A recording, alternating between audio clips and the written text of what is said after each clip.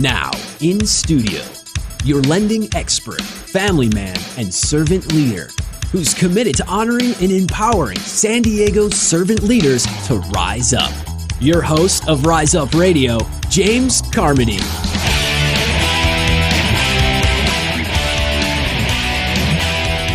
Welcome, folks. You are listening to Rise Up Radio. I'm your host, James Carmody. Thank you so much for tuning in for another exciting episode. This is episode 126. We are motoring through our third year. Had over 300 guests on the show, and it's all in thanks to you, our listeners.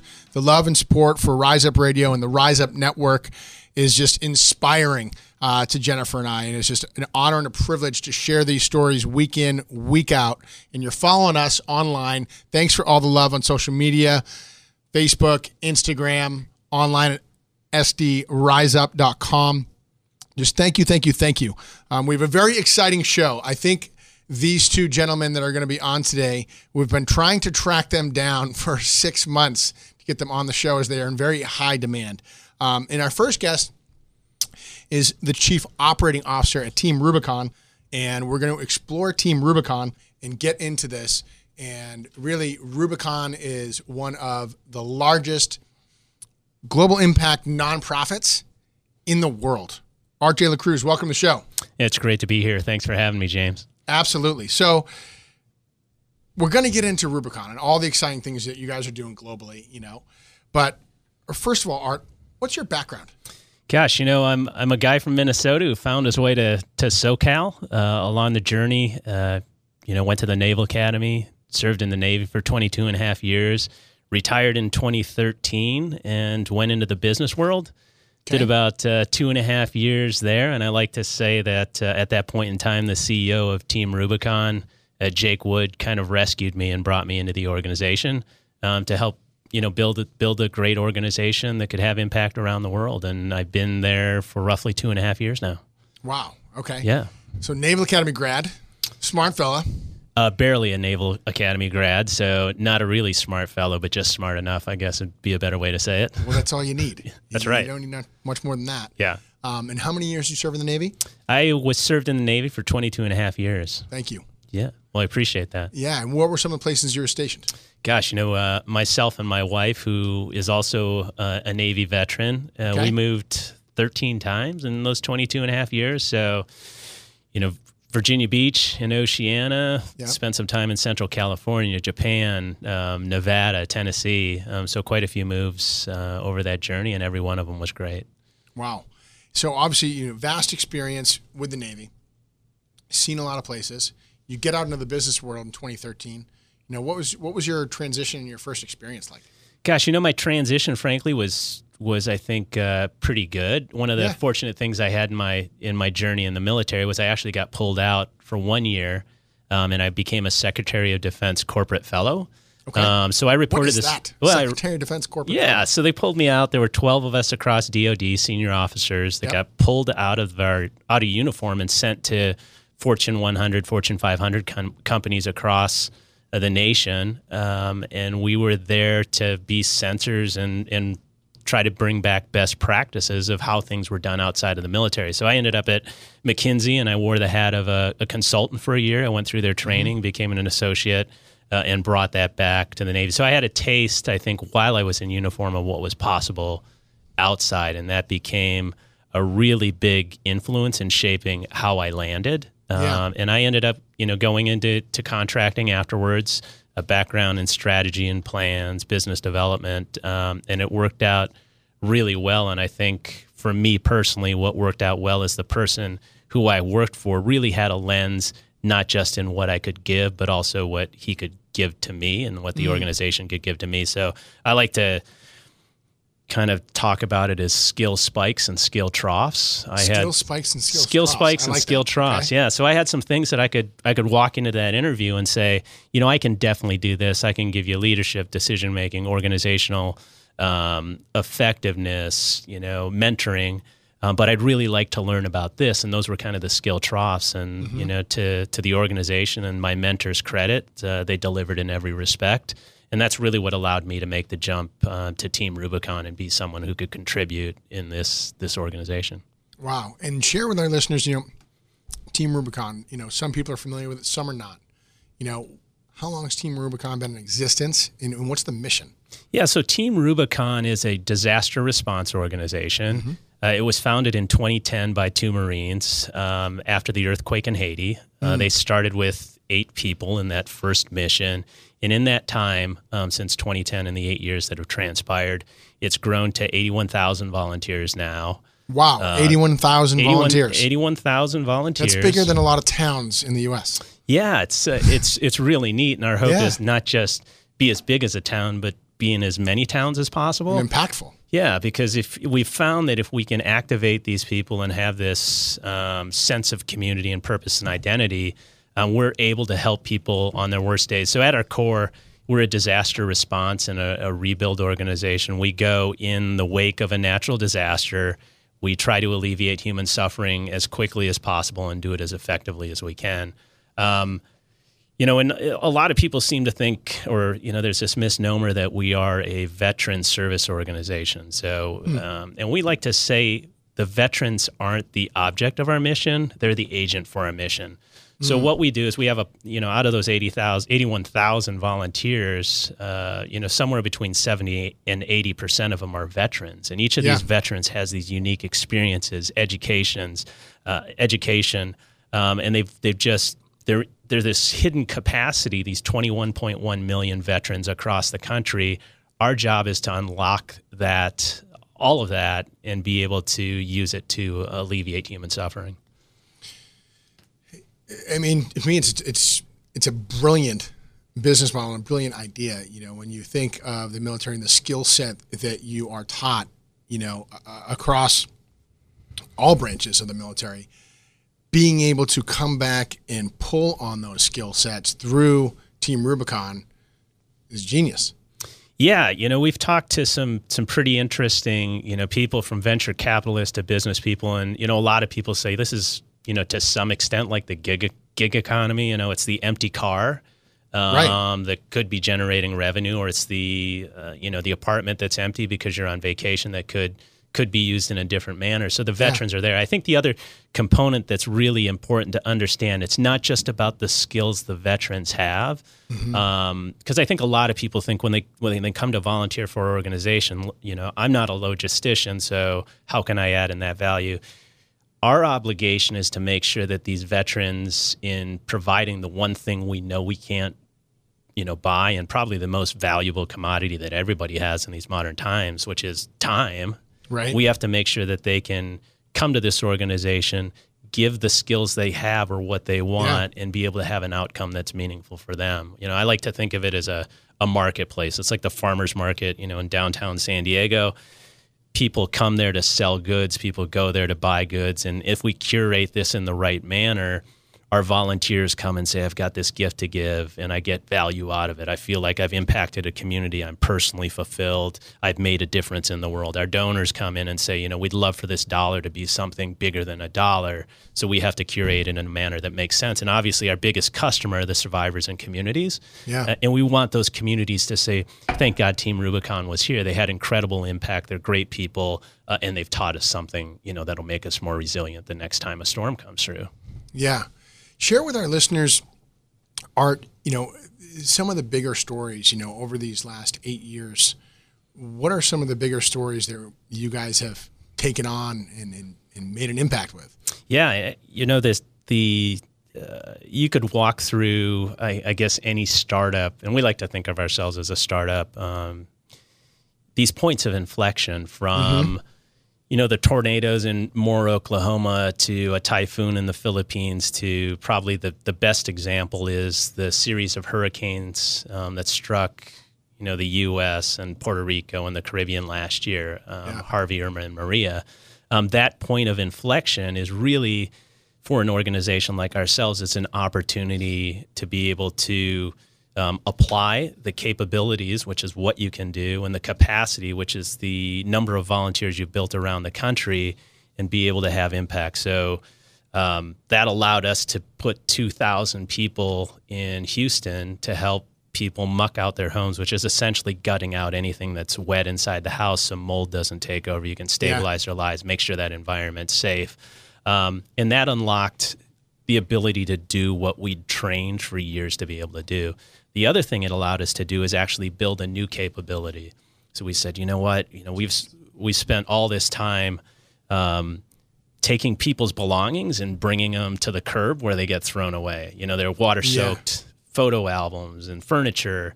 And we made a commitment. We said, let's learn how to rebuild homes. So we trained a cadre of veterans. We said, you've never built a home, but we're going to teach you how to do it.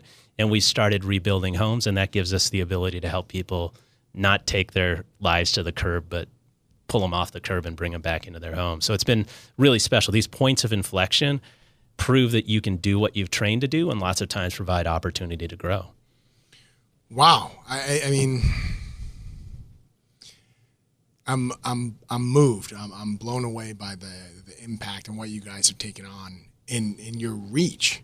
To have 81,000 volunteers and be at the size and the capacity that you guys are at, having started by 2 Marines in 2010 and with really 8 guys volunteering in the wake of Haiti, and fast forward to 2018, you now have 81,000 people volunteering, almost 80% of which are veterans, which we talked about pulling on that skill set, to fulfill on these missions. I think it's just fantastic. Unfortunately, we're going to take a short break. Folks, you're listening to Rise Up Radio. Stick around. We'll be back in a few. AM 1170, The Answer, San Diego. Whether you explore your national forests and grasslands by car, motorcycle, four-wheel drive, or by an all-terrain vehicle, please remember that all-terrain travel doesn't mean all-terrain. Forest Service land managers have recently created detailed maps to show off-highway vehicle enthusiasts and others where they may legally operate motor vehicles.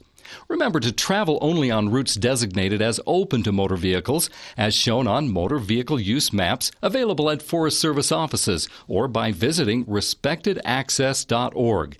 Click on the Motor Vehicle Maps link located on the home page. Follow these motor vehicle use maps to help keep national forests and grasslands in a healthy condition and to maintain public access to these beautiful backcountry landscapes. This message is brought to you by the nonprofit organization Tread Lightly, the USDA Forest Service, and this station, who remind you that respected access is open access. AM 1170, The Answer. Welcome back. You are listening to Rise Up Radio. I'm your host, James Carmody. Thank you so much for tuning in and following us online on Facebook, Instagram, social media, as well as our website at sdriseup.com. We are motoring through our 3rd year. This is episode 126. In studio with me is Art De La Cruz. Art's the Chief Operating Officer at Team Rubicon. And Team Rubicon is a disaster response organization, and their mission is to alleviate human suffering in the wake of natural disasters, and they've been around since 2010. They have 81,000 volunteers. These guys are making an impact, and they're obviously doing something right. Art, welcome back. Great to be back. Absolutely. So I understand recently, you were certified by the World Health Organization. That's a big deal.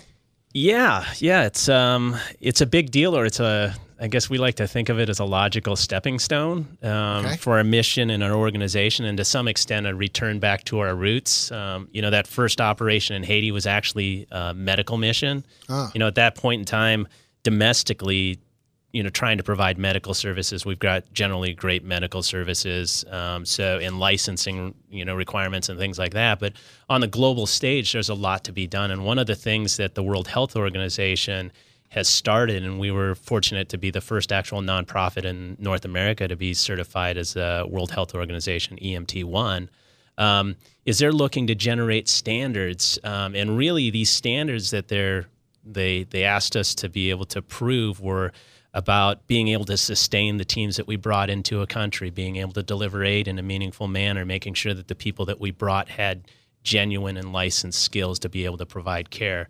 And it's one of those things you never really think about. Immediately after a disaster, you believe it's time to go and help, and you rally people and you send them. And if you can't generate your own water, if you can't get rid of your trash, if you can't take care of the medical waste, you actually become a burden and a liability to the system.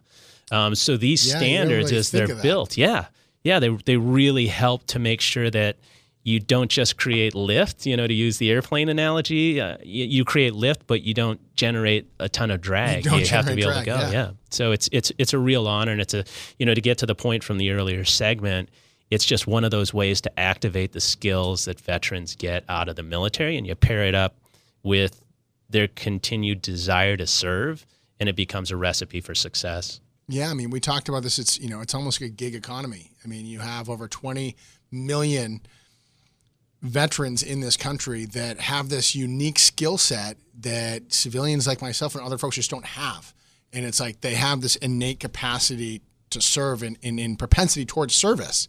And you guys are tapping into that in a meaningful way. Yeah, that's exactly it. We like to say they're built to serve. Yeah. And, we do a lot of surveys on the front side when they come to volunteer and after each operation. And the thing that really resonates is for veterans and first responders is they generally are looking for three things. They're looking for community. They want to be around people that have similar experiences. They want to be next to the person they went through boot camp with. They want identity.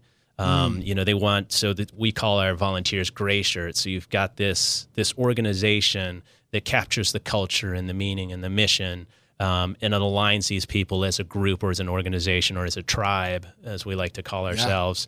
Yeah. And then it's purpose. The mission is noble, and it allows you, again, to take what you have and whatever those gifts are and apply them in a manner that helps people on their worst day. It's fantastic. I want to get back to, some of the missions that you guys have taken on. One that you mentioned before we got on the show was serving refugees coming through Greece. Can you share with our listeners, what that was like? Yeah.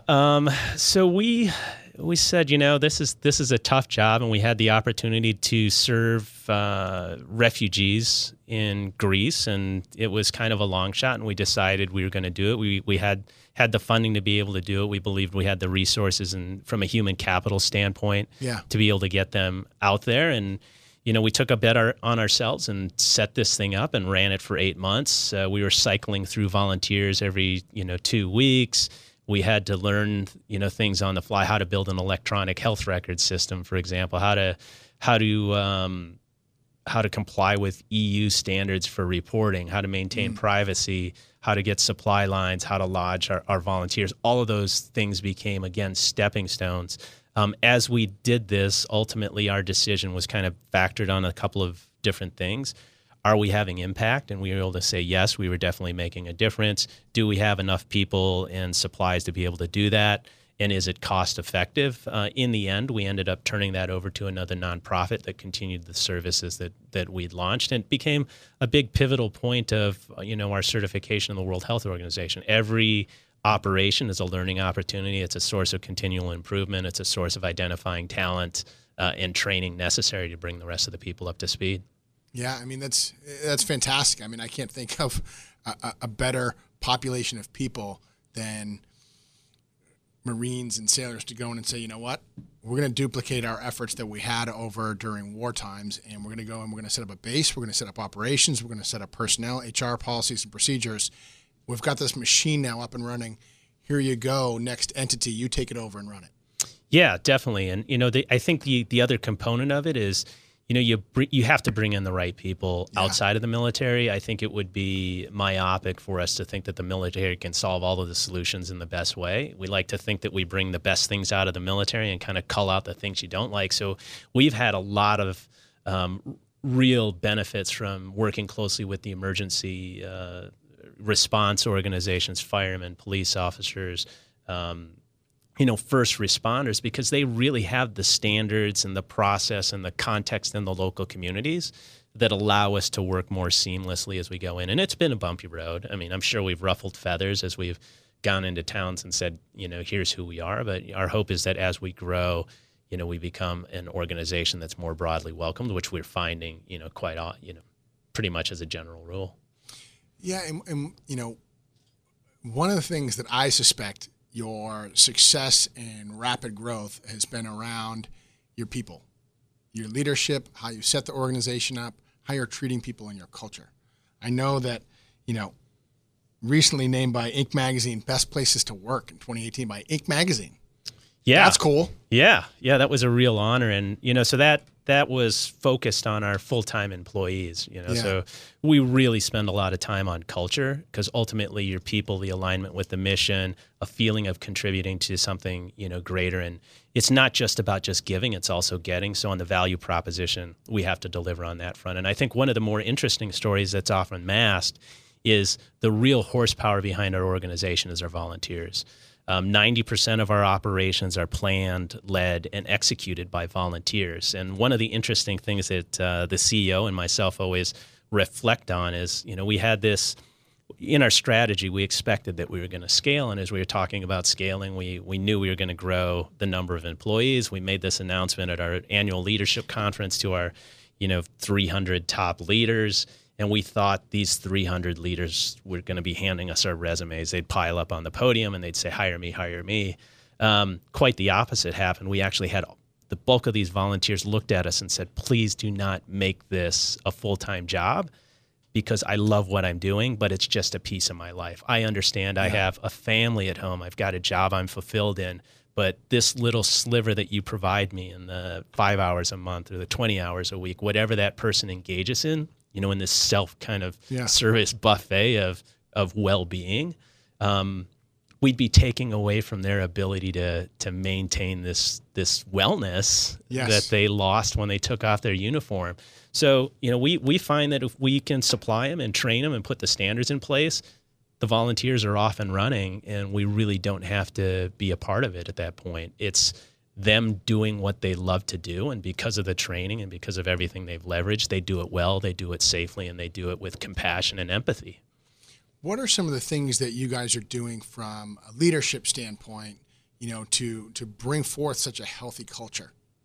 I think, at its core, it's, we like to say adults only. You have to have adult conversations. You have to be able to, have that feeling of being able to talk to someone and have the hard conversation, and also be good about maintaining the artifacts and the history and the process and the kind of the culture that allows it to become this flywheel of wellness. Everyone is a stakeholder in the culture, and if you can give everybody a little piece of it and ownership of it, it becomes a self-correcting organization, hopefully, and one that grows in a positive manner. The other thing that you do is, you have to measure, you have to understand it. We do things, we've been really lucky with some of our partners to be able to bring a lot of commercial practices into our organization. We use net promoter scores from executing surveys, on the front side, the back side, the customers, to understand whether or not we're doing things correctly. We have feedback loops, because you have to make those corrections really early, where that marketplace that I talked about earlier begins to fall apart and isn't nearly as effective and efficient as it could be. So a lot of it is just measure and act, measure and act. Measure and act. I mean, smart. If you don't measure, you don't know what you're doing. Don't know what direction you're going. Yeah, exactly. All right. I mean, I'm just so impressed with Team Rubicon and the reach that you guys have, and, how you are, redeploying veteran population and giving them that sense of purpose again, outside of the uniform, to go in and make a difference after disaster. I'm excited to have Team Rubicon in the Rise Up Network, and very excited to see what's to come for you guys. What are some parting words for our listeners, or things that you'd like folks to know? Gosh, for your listeners, I'd start by saying thank you. If you're even listening to this, you've obviously got some interest in being a servant leader, and my hope is that we've passed some lessons or best practices. I'd encourage you to check out our website at www.teamrubiconusa.org. We would love to have, in any capacity, you check us out. And we have a large population of civilian volunteers, and we'd love for you to invest in our vision. We'd love for you to invest in an organization that hopes that they can have positive impact across the world and make a difference. And we'd love for you to support us, follow us, be advocates or evangelists for what we do. Thanks for your support. And certainly we'd also welcome, if you have any suggestions, networks, et cetera, feel free to reach out.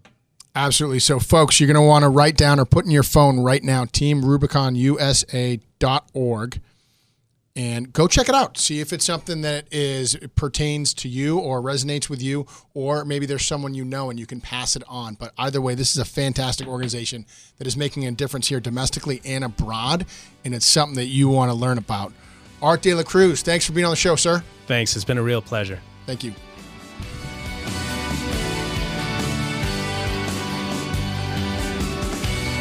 AM 1170, The Answer. Hi, Grandma. What's for dinner? Hey, honey, I'm making stew tonight. Ooh, can Nina come over? I'm not sure about our new friend. I wonder if there's been any drinking going on. Alcohol at her age can lead to so many bad things. I've been meaning to ask you, what would happen if someone offered you a drink? Grandma? This is hard. She's so young, but I know I need to talk to her about it now before someone tries to give her alcohol. If anyone ever does offer you a drink, I want you to say no. I have too much respect for my family, and I don't want to get in trouble. Okay. Really? I promise, Grandma. I love you too. Okay, how about tasting this stew and telling me what you think?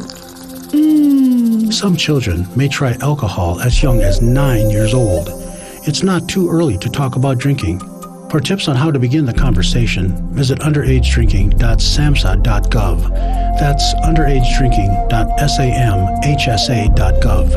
This message brought to you by SAMHSA and this station. Whether you explore your national forests and grasslands by car, motorcycle, four-wheel drive, or by an all-terrain vehicle, please remember that all-terrain travel doesn't mean all-terrain.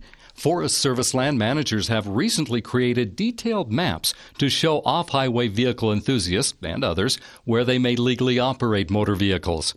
Remember to travel only on routes designated as open to motor vehicles, as shown on motor vehicle use maps available at Forest Service offices or by visiting respectedaccess.org. Click on the Motor Vehicle Maps link located on the home page. Follow these motor vehicle use maps to help keep national forests and grasslands in a healthy condition and to maintain public access to these beautiful backcountry landscapes. This message is brought to you by the nonprofit organization Tread Lightly, the USDA Forest Service, and this station, who remind you that respected access is open access.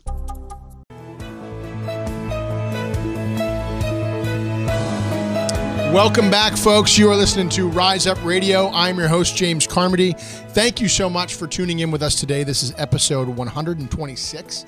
We have now had over 300 great guests on. We have another amazing guest in studio. This is a gentleman whose time is in high demand, and he is a great leader here. Rear Admiral Yancey Lindsay is the commander of Navy Region Southwest. Sir, welcome to the show. Thanks, James. Great to be here. Yeah, we're excited to have you, and we're going to talk about a lot of great stuff. But before we do that, how did you get to where you are? Where are you from? What's your background? Well, I don't know. That's kind of a long story, so I'll try to truncate. We got plenty of time. I'll try to truncate it. But I originally born and raised in Phoenix, Arizona. Did go to school in California, up at the Bay Area at UC Berkeley. I'm always fascinated with guys that grow up in the desert and want to go to the Navy. Yeah, well, I didn't get into Berkeley on my academic prowess. I could play football halfway decent, so that's how I got through the admissions, folks. What position did you play? I played tight end. Cool. Well, the position I played the most was left out, but tight end when I did get on the field.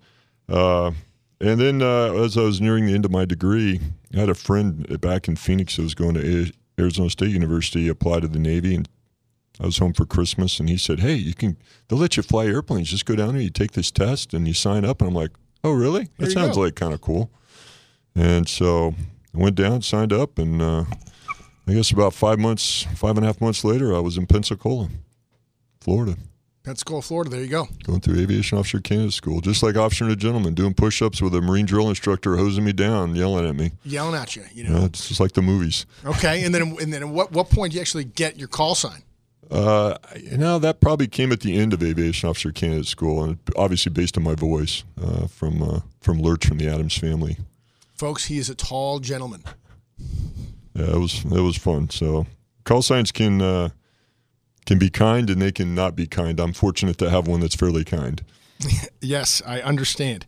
So, want to hear, what have you been most proud of in recent years of your work with the Navy? really is probably the reason I stayed in the Navy. I mean, I enjoyed flying airplanes. It's what I did the majority of my time as a Navy pilot. But what really kept me in the Navy was just about every day in some way, shape, or form, you can help somebody achieve a personal or a professional goal in some way. You can support them, you can coach, you can mentor. And so it's that people side of the Navy that probably that kind of floats my boat, for lack of a better analogy. And that's really why I've stayed in the Navy as long as I have. What year is this for you? I just went over 32 years in May. Thank you. Wow. It doesn't seem like that long. I know. It looks like I joined right out of kindergarten, doesn't it? I mean, like yesterday. So, for our civilian listeners out there, explain, what is a Rear Admiral? What does your responsibilities include? Well, my responsibilities as the commander of Navy Region Southwest, I'm the higher headquarters for the Navy bases in the Southwest region. Those are the 6 Southwest U.S. states: Colorado, New Mexico, Utah, Nevada, Arizona, and California. And we have 10 Navy installations in that area, 9 in California, and then 1 up in western Nevada. And I'm the higher headquarters for those bases. And really what that means is we basically run the infrastructure for the Navy. We run the installations, the bases. And so the folks who are flying the airplanes, sailing the ships, submarines, Navy Special Warfare, what have you, those are our customers. Those people don't work for us, but we support them. And the analogy I draw is a city manager. In the same way the residents of a city don't work for the city manager, but that city manager provides critical, important, timely services to those residents, whether it's a police force, a fire and emergency services folks, maintain roads, infrastructure, utilities, you name it. So we're very similar to what a city manager does for a city, but we do it for Navy bases in our area of responsibility. Got it. Very clear. Mm-hmm. So, also, expand on what our listeners need to know about the Navy in our region. Like, what is the Navy up to and what is the Navy responsible for? Sure. The Southwest region is critical to our Navy, really, and our Marine Corps, and for really our entire military. There's unique facilities and ranges in this area of the country that don't exist anywhere else, and that we have to have and we have to use and operate in to prepare our men and women for the deployments and really ultimately for combat. And so that's why this region is so important to our military. When you think about it, we have offshore areas, so we have ocean, we have subsurface or under the ocean. Yep. We have fantastic air ranges. How long air ranges? Just I mean, hundreds of thousands of acres. Our base in China Lake, which is in Ridgecrest, California, just outside Ridgecrest, is 1 million acres. Wow. And so you need that kind of space for the modern weapons and the modern aircraft and modern warfare. Mm-hmm. We do not only training and prepare our people for deployment, but we do a lot of research, development, test, and evaluation of new weapon systems, of new aircraft, of new systems that we need to, be competitive in this new world that we're emerging into. So that's why the region is so important, is because it combines that offshore area with these air ranges, and in conjunction with the land ranges as well, and it's all in one big package. And that really doesn't exist anywhere else in the country. And so that's why you see so many, not only Navy and Marine Corps forces in this area of the country come to train, but you see other services come as well, the Army and the Air Force, and even some of our foreign partners will come and train with us. Coast Guard. Sure, Coast Guard as well. Yes, sir. Share a little bit about, what does that collaboration look like? Between us and the Coast Guard? Or Coast just Guard, all the other services? Any Coast Guard, Marine Corps, Air Force? Yeah, well, I think it's an indication of really how we'll fight, and really how we operate, even outside of combat, is as a joint team.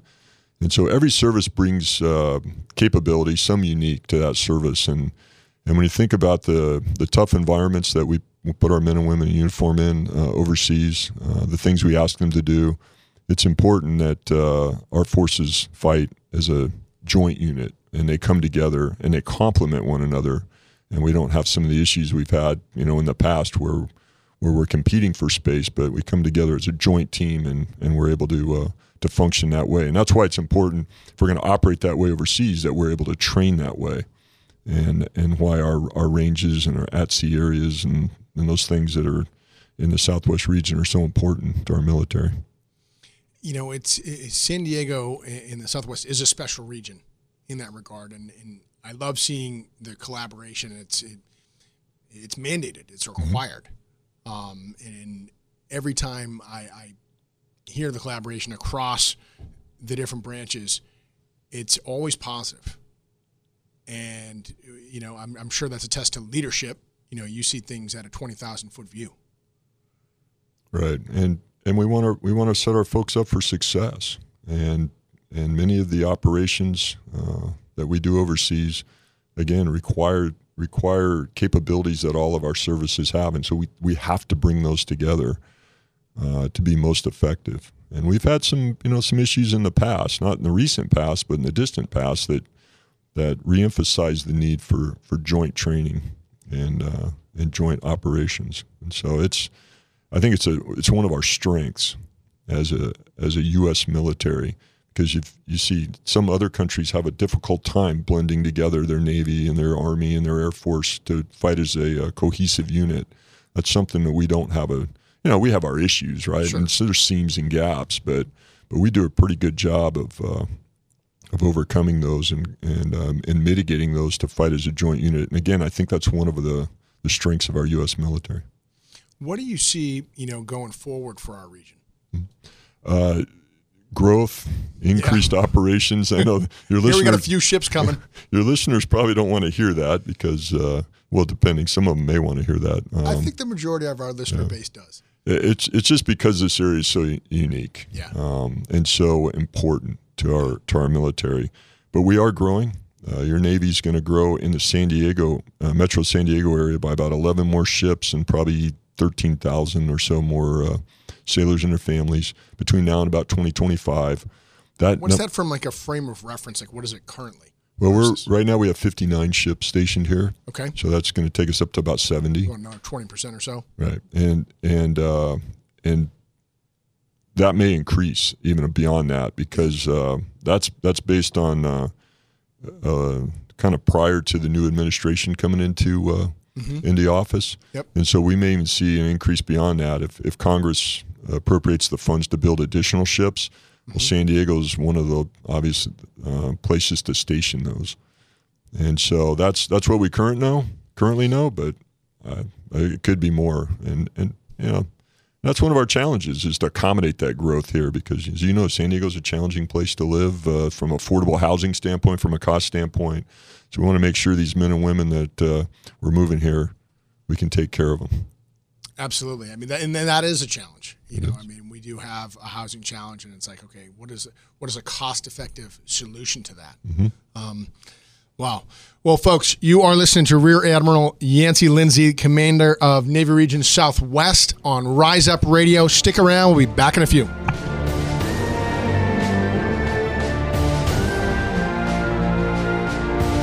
AM 1170. The Answer. San Diego. Take a look under your bed. Find stuff under there? What about jobs? No? Now try your basement. There's a pair of overalls that overall you're not so into anymore. A perfectly good laptop that hasn't sat in your lap in months. And even more stuff, but still no jobs? Well, you really have both. See, stuff is defined as household articles considered as a group. Sometimes this stuff is no longer needed. Wait, no longer needed? That can't be right. Because remember those jobs you were looking for? Those are really needed, and they're the stuff inside your stuff. Even inside that winter coat that moved with you to Phoenix. Our job is to unlock those jobs, and it starts when you donate your stuff to your local Goodwill. Here's how we do it. When you donate to Goodwill, we sell your stuff to provide job training for people right here in your community. So just by teaming up with Goodwill, you help create jobs. And isn't that worth parting with the leftover guitar from your 80s cover band? Goodwill. Donate stuff, create jobs. Find your nearest donation center at goodwill.org. A message from Goodwill and the Ad Council.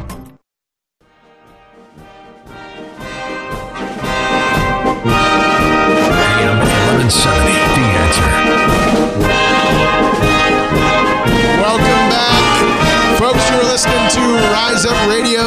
host, James Carmody.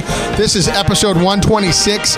We have Commander of the Navy Region Southwest, Rear Admiral Yancey Lindsay, in the show, and we have been trying to track this gentleman down for about 2 years. Jennifer, great job being persistent. Yancey, welcome back. I'm right here. You're here. I'm right here. Of course, I've been standing at attention since you were playing the Navy song, so now I'm sitting back down in front of the microphone. Folks, it's extremely impressive. I'm very nervous. He's doing a great job, making me uncomfortable. But literally, this man is the Navy mayor. He's responsible for the Southwest region, and as he kind of put it, it's kind of like, it's like a city manager, right? And he has thousands of people under his charge, and he's got to provide the service and the operations to fulfill on what's needed and wanted. I want to talk about, some of the changes, what's going on Broadway and, some of these other projects that are kind of in the pipeline. Sure. Well, Broadway's been in the pipeline forever. For many years. California is not the easiest place to do business sometimes, and we've seen that in the Broadway complex, but we're in a good place there. We broke ground, Manchester Pacific Gateway broke ground here a few weeks ago, and they're tearing down kind of the final building on the corner of Pacific Highway and Broadway. That's essentially down. And starting about 1 August, they're going to excavate the entire site, about 12, 13 acres of the 15 acres the Navy owns there, and you'll start to see some things come out of the ground. First one is the government administrative facility. That's the new 17-story building they're going to build for the Navy. That's the in-kind consideration they're providing us for the rights for the long-term lease to develop the entire site. So we're excited. We've been in a 1920s era warehouse that was converted into a office building. That's what I'm currently in. And it'll be nice to get in a modern 21st century building, which better matches the quality men and women we have working in the Navy region. I think you guys deserve that. Well, I don't know if we deserve it, but man, is it going to be nice. We're really looking forward. It'll take about 3 to 4 years to build our building. 3 to 4 years, okay. The entire development, I think, is more like maybe 6 to 8 years. There's going to be a couple of hotels, residential, commercial space there. Really cleaning up a piece of San Diego's front doorstep. Does that pretty much go from, just adjacent to the Hyatt, south down to Chula Vista, essentially? Well, we're bordered by Harbor. We're right across the street from the Midway Museum. Yep. So we're bordered by Harbor Drive, Pacific Highway, and Broadway. Yep. And then with the Broadway complex redevelopment, and then what they're going to do at Seaport Village, I think it's going to really be nice down there on the waterfront in San Diego. Yeah, and you're thinking 3 to 4 years for something, 6 to 8 for others. Yeah, three to 4 years for the Navy building. That's the first one to be built. Yep. It's going to be kind of on the back across from the Embassy Suites, where the Embassy Suites is there. And then the others will take some other time to come out of the ground. But I think 6, 8, 10 years, I don't know. I'm not the developer. I have to talk to the Manchester Pacific Gateway folks. But, I think 10 years from now, that'll all be done. And it's exciting. I mean, as a San Diegan, it's exciting to see what's to come. You kind of look at that spot and like, how are we doing the Navy like this? It kind of looks a little hodgepodge. Well, it's creative and innovative. We're leveraging in 1920. Yeah, we're leveraging the value, an asset we have to get something that we can't afford. We don't have $150 million to build a 17-story building, but by leveraging our one of our assets, we're going to get that. There's a really interesting fire station in Washington, D.C. that the District of Columbia, they had a piece of land.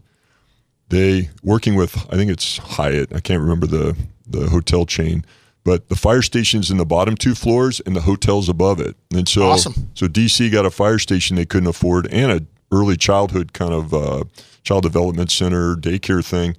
And Hyatt got what they want. I think it's Hyatt, got what they want, and the district didn't have to pay for it. It's those kind of creative, innovative things that I think the government, in my case, the Navy, we need to look for those opportunities. Yeah, I mean, share a little more about these IGSAs that you mentioned. Right, intergovernmental support agreements. That's a new authority that was just pushed down about a year ago to my level.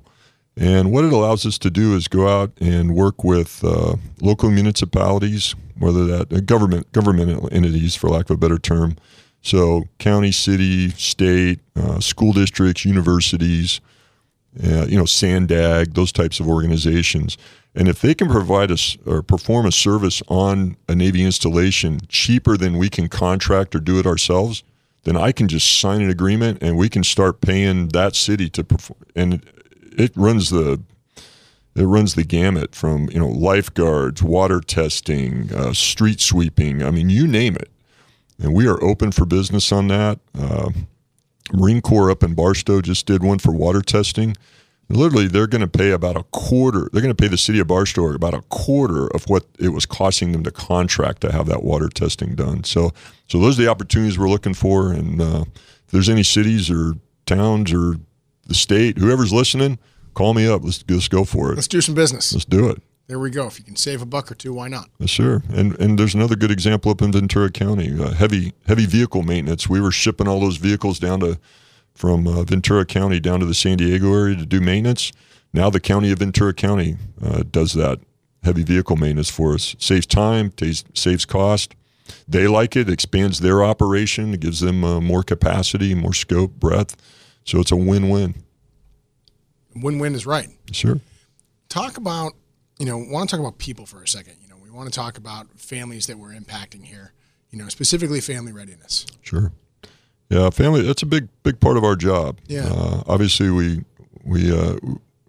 call it the fleet, fighter, and the family. We support the fleet, we support the fighter, but we also support the families, especially when their service members are deployed. Here in San Diego, we have just over 9,000 military homes that are mostly outside the fence lines in the community. Yeah. And so that's a big part of as housing families, a big part of our business. We also have child development centers.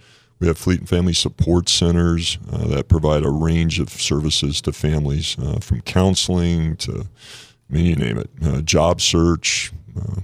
The list goes on and on. So family readiness and supporting families is a big part of what we do. And we also have a big part of our operation is morale, welfare, and recreation. So we run all the golf courses, the bowling alleys, and all those types of services, recreational type services on bases. And so when it comes to family readiness, that's one of my concerns when we grow here in San Diego, because I don't want to just dump these people in San Diego and say, figure it out. Good luck. Because, housing's challenging, finding places for daycare, and that's really a community challenge. The Navy has that as well, obviously, but it's really one of the community challenges is child development centers and daycare. But it's been one of my priorities is working not only inside the Navy but with the local communities of, hey, how are we going to address this? How are we going to make sure these men and women can, they don't have to worry about these things when we transfer them here and ask them to serve. Sure.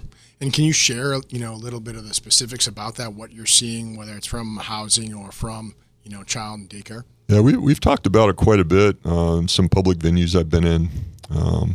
And one thing we're doing it from a housing standpoint of we've done our own study to see, hey, are there some areas behind our fence lines where we may have space we could build additional homes? And we found one or two of those. It's going to be incremental. It's not, thousands of homes. Right, not going to flip a switch and we got 20,000 homes. Exactly. But we may have a couple of pockets of real estate where we can build, maybe 100 or 200 homes, which will help. Any amount will help.